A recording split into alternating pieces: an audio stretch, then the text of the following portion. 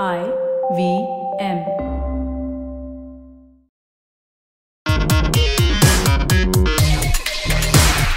Hello and welcome to Simplified, a show that's kind of like a rock show, except I'm not quite sure why because it seemed like a good way to start, but I don't really have an analogy for it. So let's just assume that we make you feel all energized and the three of us are on stage brandishing our guitars and making the crowd go absolutely wild, screaming our names and getting drunk while they listen to Simplified. That's probably what people do, right, on every Monday? I mean, it wasn't the greatest intro, but at least you didn't call us the Nickelback of podcasts.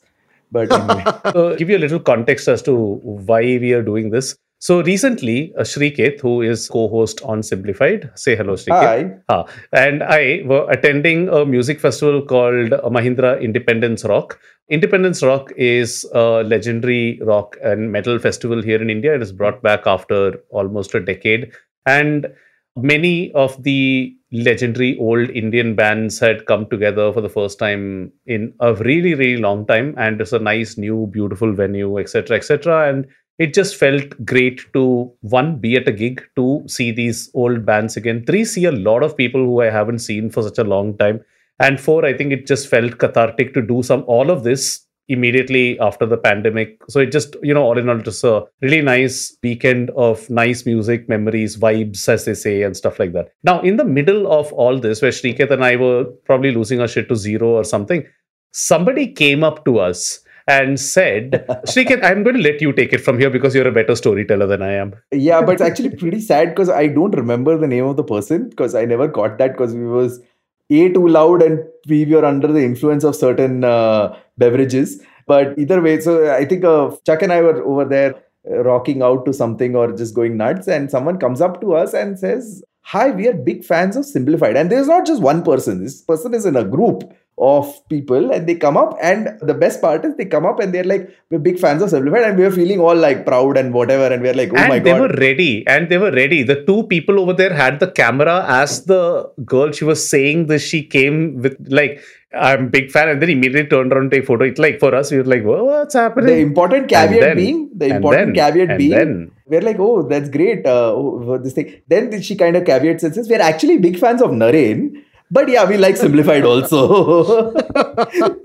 So we were like, okay, the universe is in balance now. But yeah, thank you to whoever that was. Basically, she told us that you are the people Naren talks to, so we like you as well.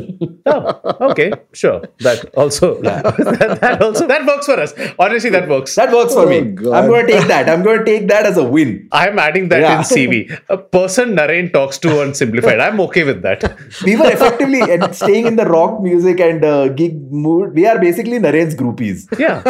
I am absolutely, you could put me in a basket full of tomatoes and not know the difference. That's how red I am right now. Oh, wow. Fabulous. Yeah, so we were basically wondering, okay, do we just talk about that or do we contextualize So we can this some start way by and mix talking it fun? about, so what we're going to take on today as a topic, and this is going to be obviously another freewheeling discussion, but what we're going to take on as a topic is just talk about the independent music scene, as well as like how festivals happen in India and like wherever that conversation takes us pretty much. Yeah. But let's begin. I think we can begin with talking about the very first, whatever we can classify as a gig, the very first gig any of us have been to. And I'll go with that. So for the very first, so to speak, gig that I went to, which I didn't even realize that I was actually going to, I just was there and it happened to be around, was I lived right next to IIM Ahmedabad while growing up in Ahmedabad. So I lived right next door and I had a few friends in IIM Ahmedabad and I was visiting them and they were like, "Oh, there's some event happening today."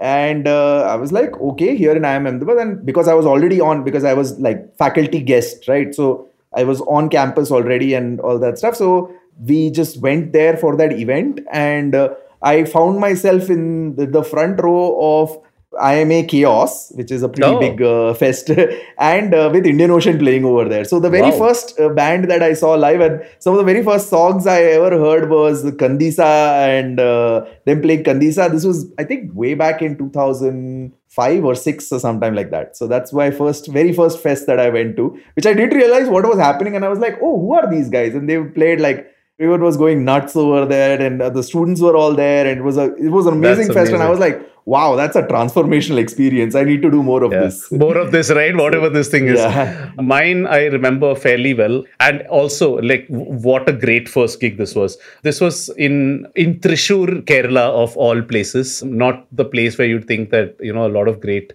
gigs and all that happen, even though there's a fair bit of musical talent, I suppose, in the place. So me and my friends, we were just learning instruments and basically trying to form a band or something. So we were like obsessed with anything that had anything to do with, guitars or keyboards. And like we were like really getting into that scene. And a friend of ours, the guitarist of our band, who is now the lead guitarist of a pretty good post-rock band called Mushroom Lake, he was learning guitar at an academy, and he said, our guys are putting on a show and it's going to be a tribute to Pink Floyd. Would you guys like to come? And we said, one, great. We were all just getting into Pink Floyd at that time as well. And two, we said, yeah, I mean, what else is there to do for entertainment in Thrissur? So might as well go. We didn't have too much expectation, honestly, because we thought, okay, it's just like an academy putting on a show. So, okay, it'll be decent, I guess, at best. It was in an auditorium. It was, when we walked in, so to everything that I've described so far, you're probably picturing like one small stage and plastic seats and, one acoustic guitar, they'll sing Vishua here and, no. When we came, there was a grand piano on stage. There was a drum set with chimes. There were like at least like 6 mics on stage. It looked grand. And so the entire idea of this concert, the Dream Theater tribute concert, was actually the brainchild of 2 alumni of this institute, both of whom went on and were at the time studying at an IIT or something like that, decided to come back and put this little thing together. It was note for note perfect in terms of execution. And when I say note for note perfect, they actually had samples recorded for the intro of Time with all those alarm bells and all that going off. Oh, wow. They went off to that level. The Great Gig in the Sky, they actually had a vocalist who was doing that, the Claire Torries, the operatic parts. They even had intro of Time, they had that sampled and put in as well, that 7/8 beat. And what blew me away the most was the solo on Comfortably Numb that they played was the extended Pulse version.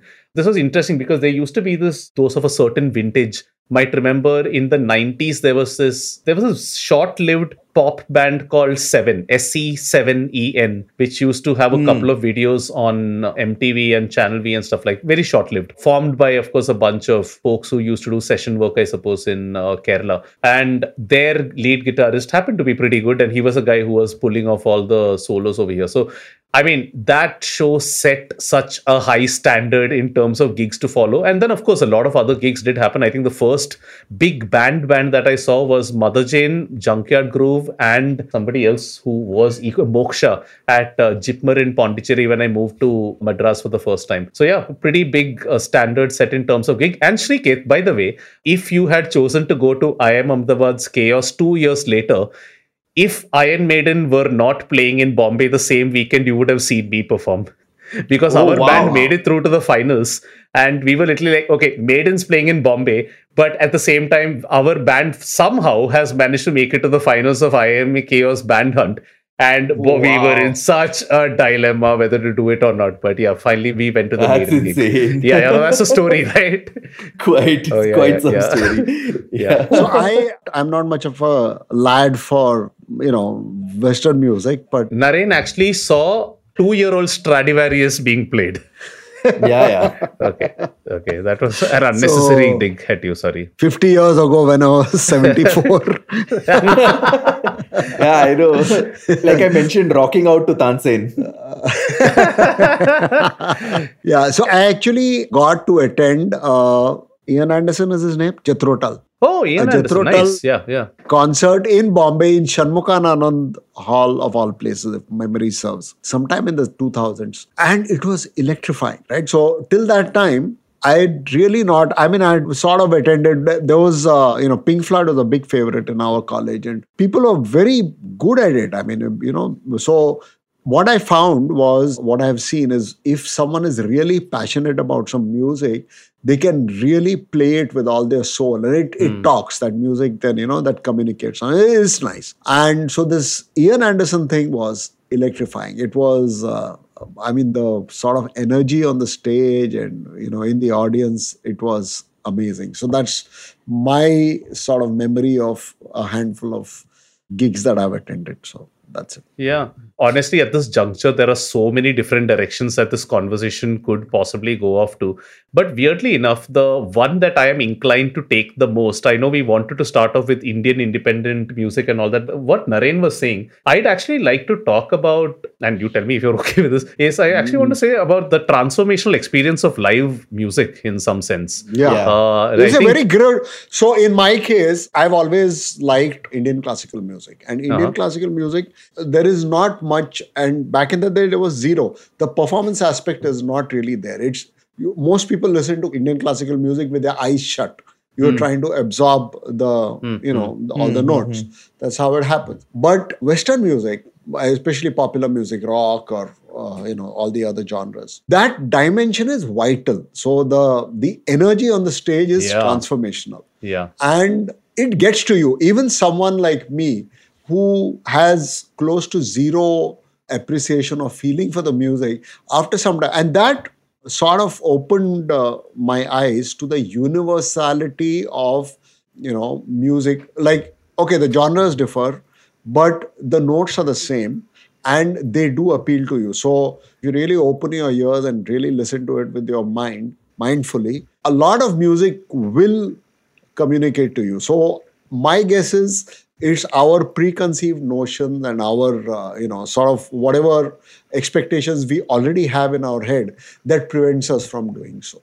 That was my... I think that's how true it is, because I think it's, especially when it comes to Western music. So now I'm definitely not an aficionado of Indian music. I cannot claim, other than like Bollywood music, which is something I listen to a lot by myself, which is a different vibe altogether, which is something that I've never really heard live much. If you talk about like Western music, while I attended a few gigs by myself prior to this, for me, I think something like what Weekender brought on the table, right? Like was sampling music that you're not familiar with. Yeah. Like earlier for me, music was all about like going and chasing the bands that you've heard on like your Discman to an iPod to every other device that you had later, or from MP3s on Winamp on your computer, and then listening to them live was something that was amazing for me. But later on, like just listening to live music, hearing that entire thing, feeling like whether it's like calm music where you're feeling that serenity through that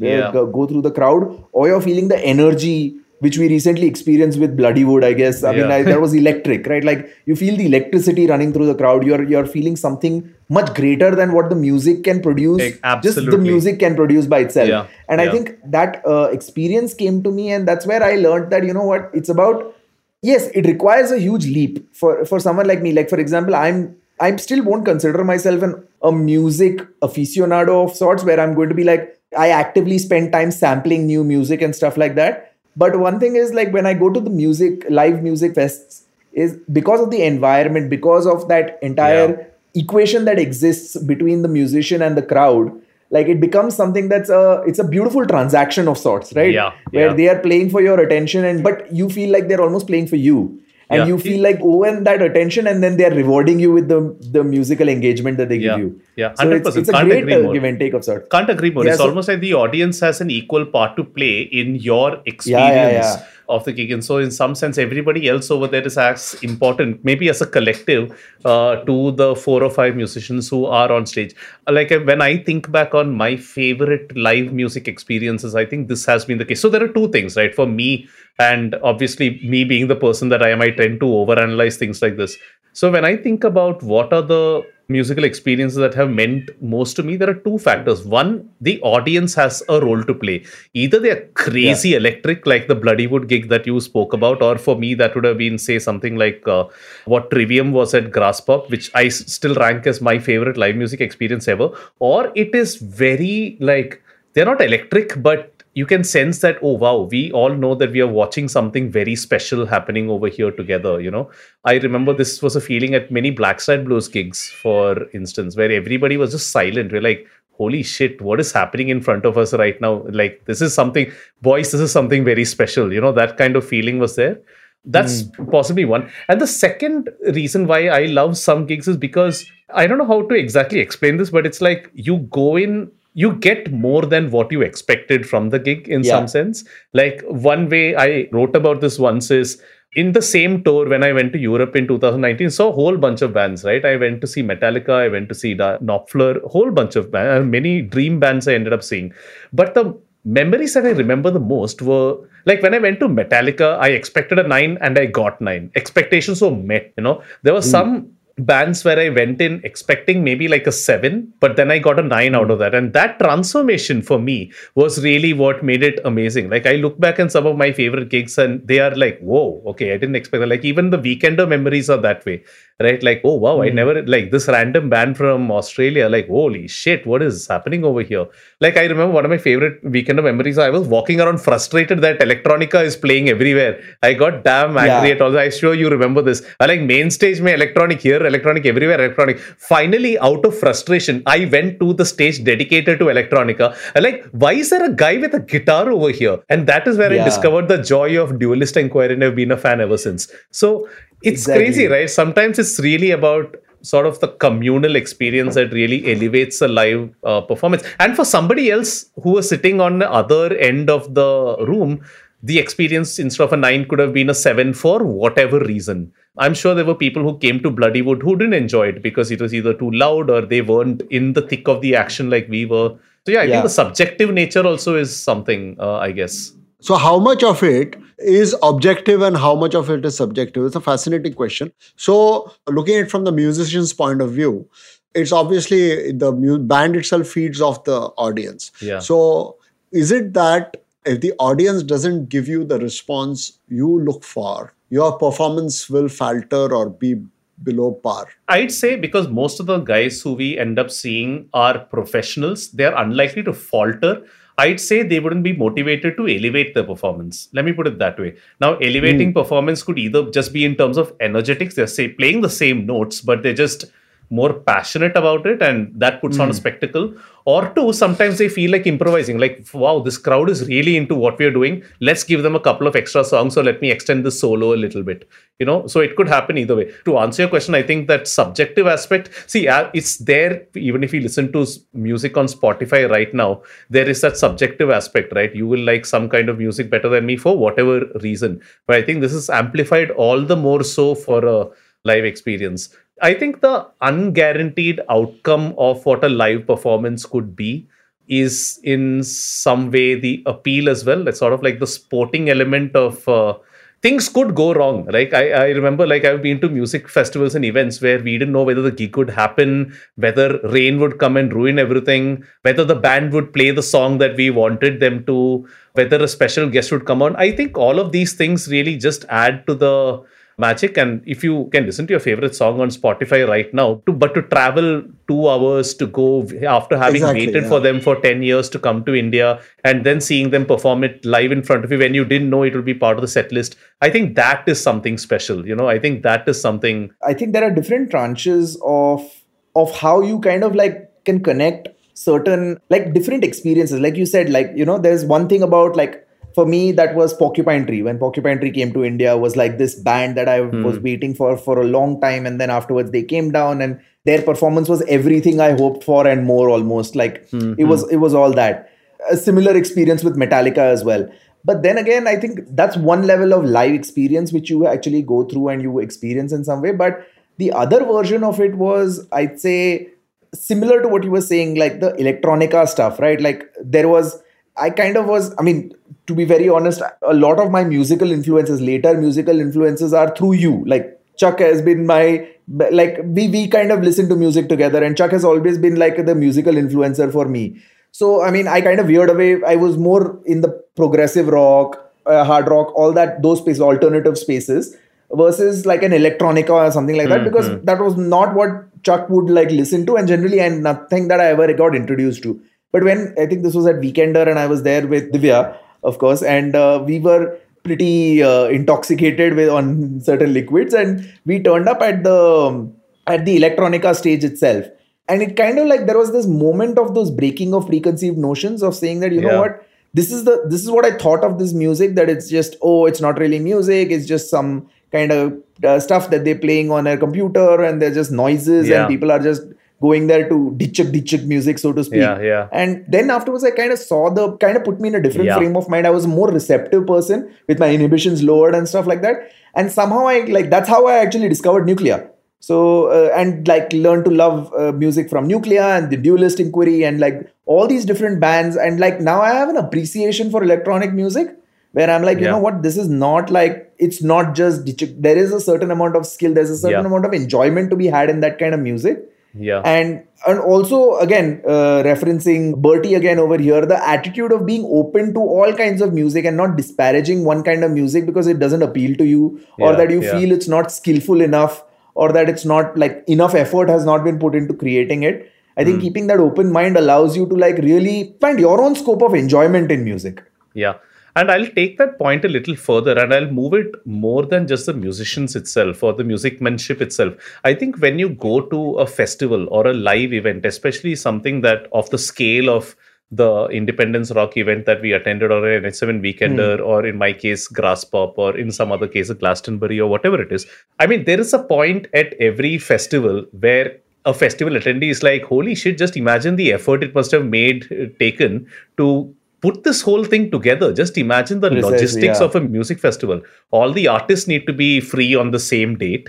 Permissions and all that need to happen. Like just seeing the stage itself is like, I mean, this epiphany hits everybody at every live music event at some point of time, right? They're like, there's a sound guy over there, there's a lights guy over there. I have been in that console, that light and sounds console, and the amount of work that happens over there is absolutely insane. We don't see it sometimes as the audience when the lights are coordinated to the way these guys are singing. There's a guy over there who's ready to release that confetti when the bass drops, when Nuclear plays. It's just fascinating. And I think, I mean, obviously, when you're listening to music on Spotify, especially when it says background music, this doesn't hit you, right? This obviously, you don't realize the hard work and all that has gone into doing this. And during live music, you're seeing, oh, wow, this band is 6 people. Each of them has a role to play. Along with that, there are probably 10, 15 others backstage, 5 over here. Yeah. I think all that just adds to the sense of occasion that this event should go flawlessly. Everybody should have a great time.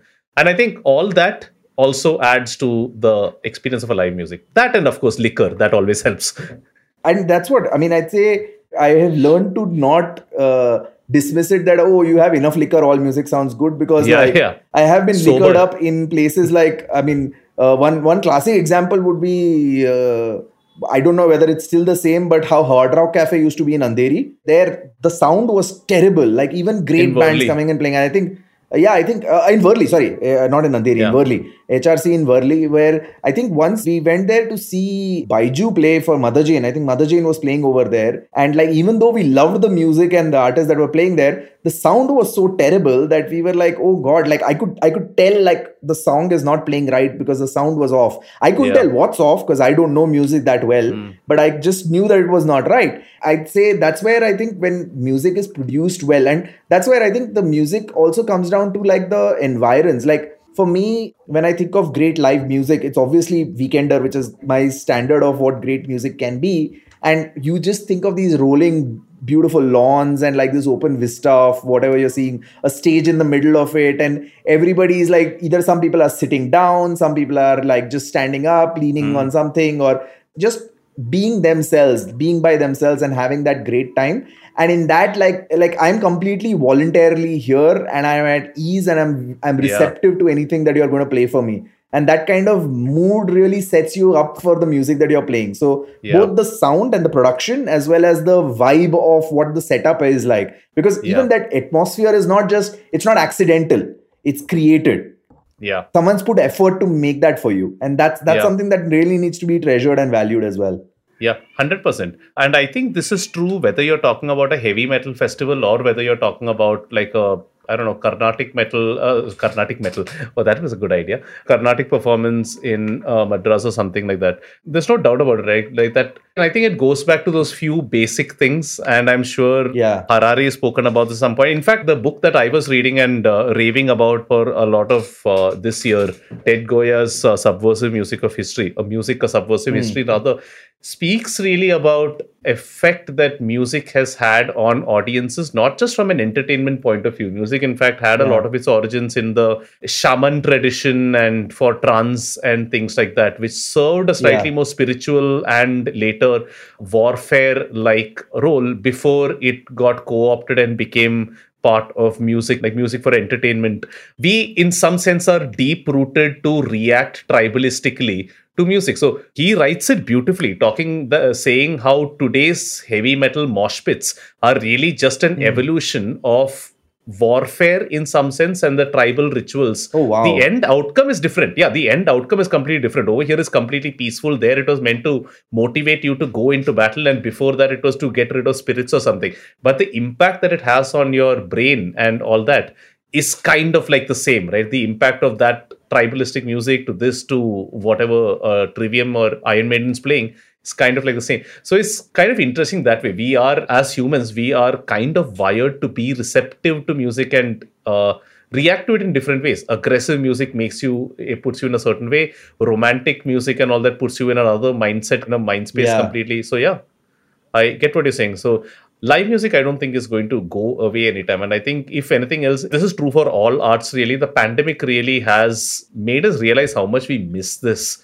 and how much we miss strangers coming together in a room and just cheering for something together, be it a comedy show or be it a gig. Naren, I had a question for you. Yeah. So I just wanted to check one thing with you here was, we were talking about the live music experience for like the gigs that we go to and like Indian musical performances that are more Western in that sense. I don't know whether you attend live music events as far as Indian classical is concerned or I do. Indian music is concerned. So I'm really interested to know, because this is something I have no idea or concept of.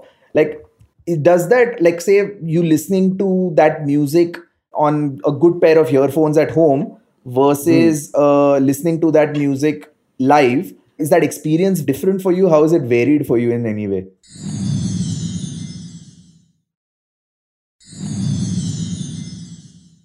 Welcome back. Your podcast's delivery status is now being fulfilled.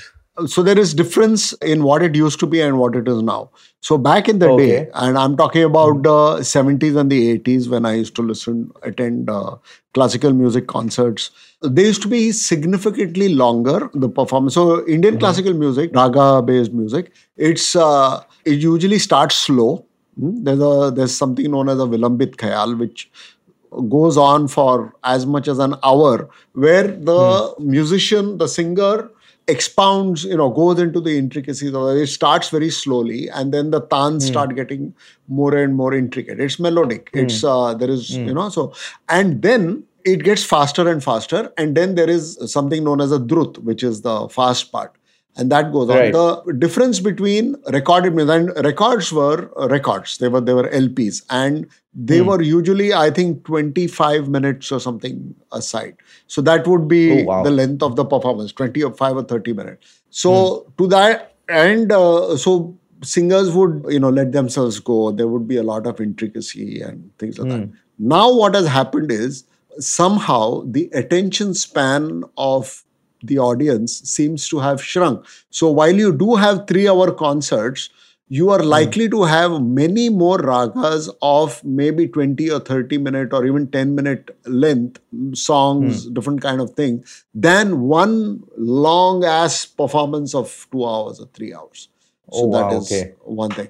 And for some people, like for me, I miss that. Indian classical music is very immersive. You sort of go in, and then the person starts singing, and then you sort of get lost into that. It's almost like you're in a trance, that the melody envelops you, all those kind of things happen. And there is, of course, the energy element, so if the singer is a very vigorous performance or something, it gets to you. But not all ragas lend themselves to vigor. There are some which are meditative, there are some which have pathos in them, and things like that.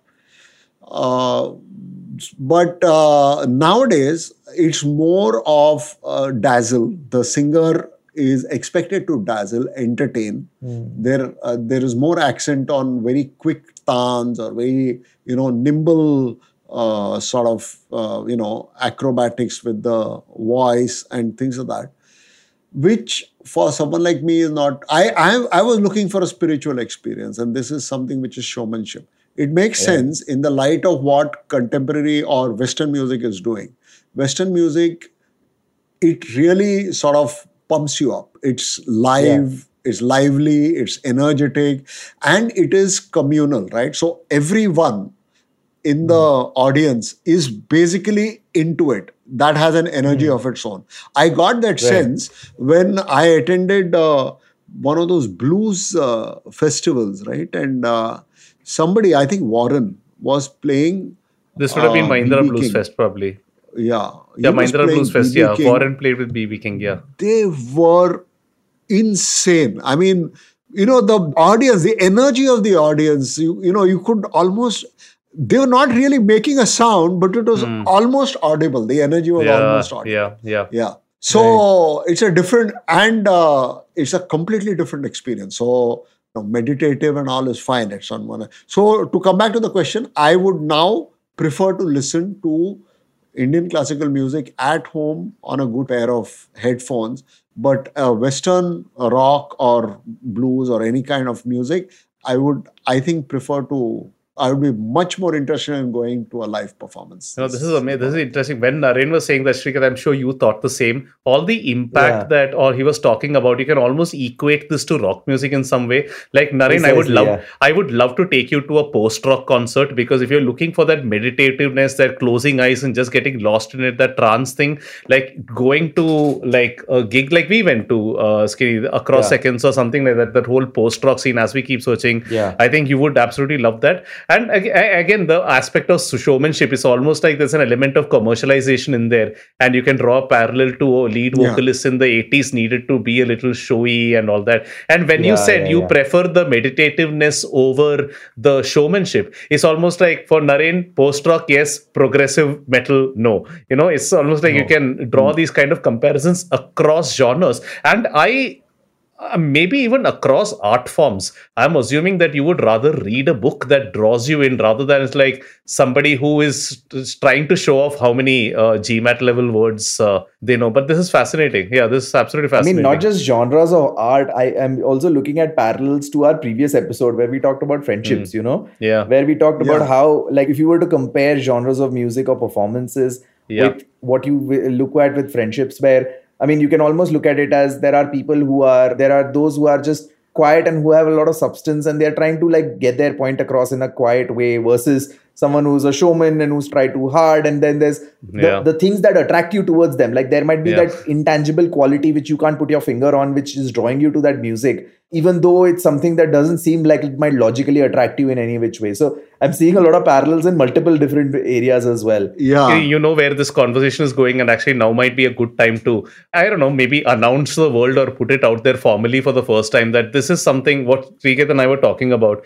is something that I've been thinking of for a very long time. Like, I've been introspecting a lot as to why I like the kind of music that I do specifically. Like, because while externally, like Naren, for example, you might say that, oh, you listen to a lot of hard rock and whatever, but even within that genre, there are some bands that I distinctly don't like, even though many others do. So I've been doing a lot of that thinking over the year, and I've created like this list of 12 reasons why I love the songs that I do, and eventually plan to, put that in some form, be it maybe an article or be it something of that sort. And there is an idea that I have, which hopefully will find its way to a podcast form eventually at some point of time. But yeah, that's all I'm going to say for now. But yeah, when Srikanth and I had this conversation, I was running him through this, my list of things. He's like, yeah, this makes so much sense on a lot of other levels as well, be it art, be it movies, be it friendships. So yeah, I think these meta parallels are there kind of like everywhere, if that makes sense. Yeah. And different things in different spheres, right? So you might like deeply meditative music, but your tastes in literature movies might go to Mara-Mari, or whatever, and that changes. I find myself, when I'm watching movies, I find myself very attracted to Mara-Mari kind of movies. So like, and Sheila, like, what? You're the least violent kind of person I know. And then how can you, and gory, right? I watch movies like John Wick and whatever the rubbish, and they're like about 3 bodies every 2 minutes. Maybe even the kind of, and this is the part of the conversation I wish Tony was here for, like even maybe the matches that you enjoy or you thought were the most memorable might say a lot about you. Like I think I pissed off a lot of people once when I said I would rather see India lose in a great match rather than they win in a boring match. I think I got a lot of hate of it on Twitter once. Thankfully, this was a long time back, so I'm still alive.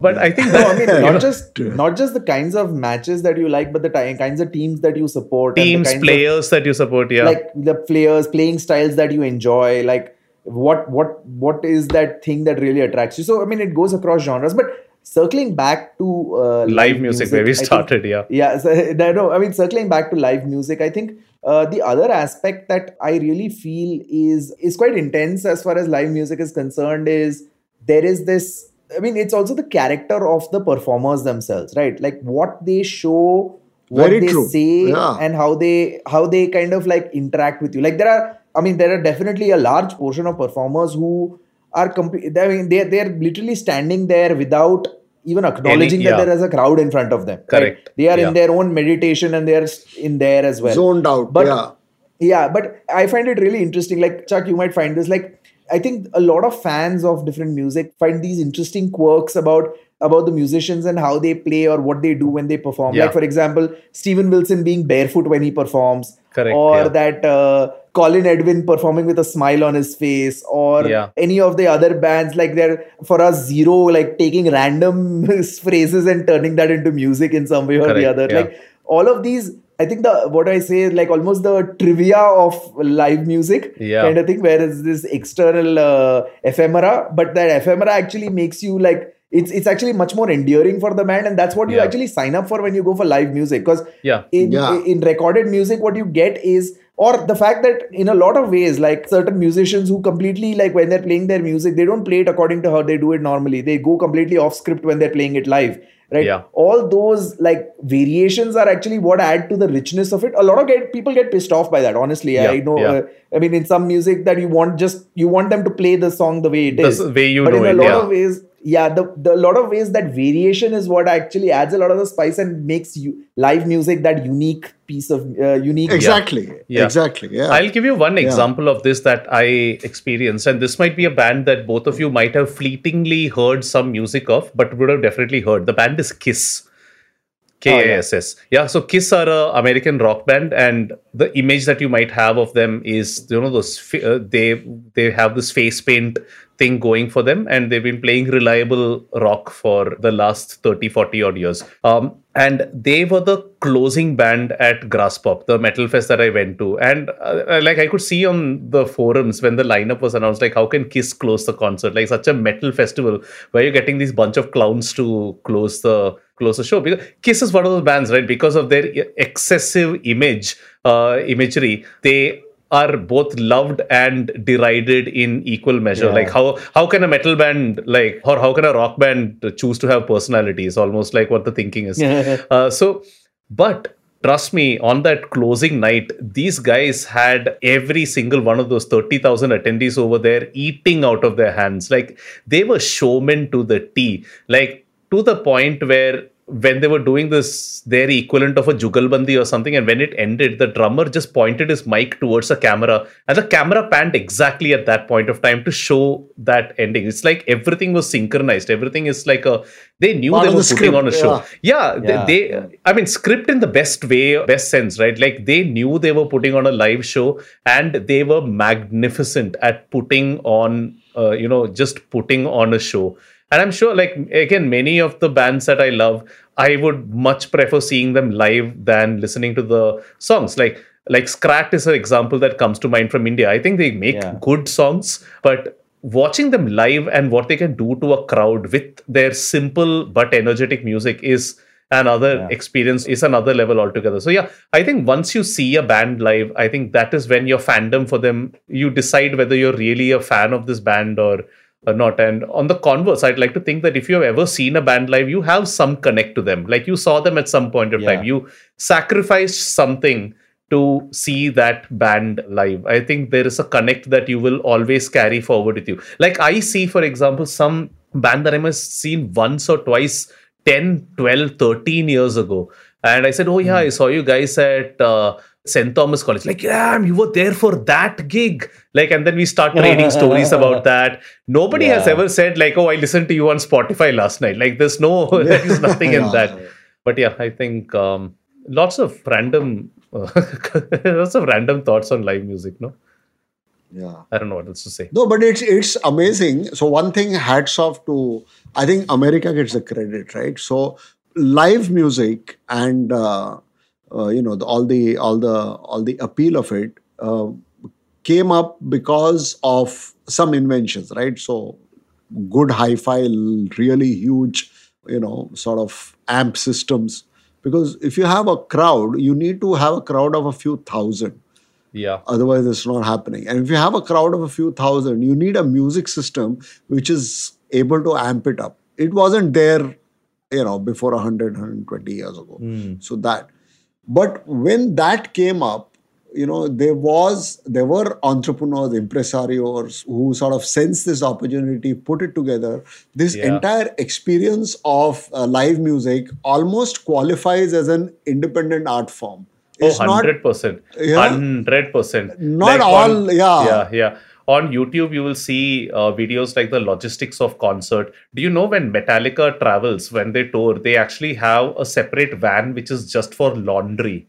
They take their washing machines with them. They have their own dietitians with them who travel with them. They have their own workout routines and all that. It's like you said, Naren, it's an entire industry. And sometimes if you think about it, if you actually step back, what that sense of awe that I said you sometimes feel about the bigness of a music festival, if you expand it to think about, damn, what all have humans invented and collaborated with, and what fictions have they created, as Harari would say, for a music festival to exist? Like from commerce to art to, this shared collective experience would have been unimaginable like so many years ago. But hey, we made it happen through a combination of a lot of things. And the entrepreneurship, right? So there's some guy who's thought about it, like Woodstock, for example, put up millions of dollars or whatever it was, and it was a resounding hit. But what if it was a flop? What if it was a terrible experience? Like they really do that well. They take those risks, they carry it through, and they redefine the entire process as they do it. Yeah. Like one of the things that I'm fond of thinking, and Amit Verma is too, we spoke at length about this, is how sometimes the medium can dictate the art. And that is true for live music sometimes. Like when you listen to a song, sometimes you know that this is made for making audiences go up and down, right? You can almost sense like, oh, this chorus was made for that whole call and response sort of thing with the audience. And in contrast to that, to be fair, it's not all about live experience. Sometimes a studio itself can be an instrument. The Beatles, for example, famously decided to stop touring. For them, a constraint was, and this is to show the genius of the Beatles, they said, listen, if you're going to go on tour, then we will always be constrained. We will always have to make music that can be replicated live. So if we take live out of the equation, then we can do a lot more in the studio. And that's how they became studio geniuses. They didn't tour since 65 or 66, whenever Revolver came out, or Rubber Soul came out. But yeah, so it kind of like works both ways. But yes, that means that it's right, Naren, exactly what you said. It's like the setting up of the live thing is as much an art as the performance itself. And so here's one thing I'd love everybody who's listening to this to do, especially if you're a passionate fan of one artist. It doesn't matter which genre, it doesn't matter which country, whatever. It could be Bollywood, it could be heavy metal, it could be electronic, whatever it is. Try to find videos on how their concerts are put together. And you will have a much, much deeper appreciation for music as a whole, I think. Like I sat and saw an entire documentary on how Metallica put their recent worldwide tour together, where they had 30-minute interviews with the lights guy, like how these things are synced. You will never experience live music again once you realize all the various components that go behind it. It's absolutely insane. Blows my mind sometimes how these things are actually put together.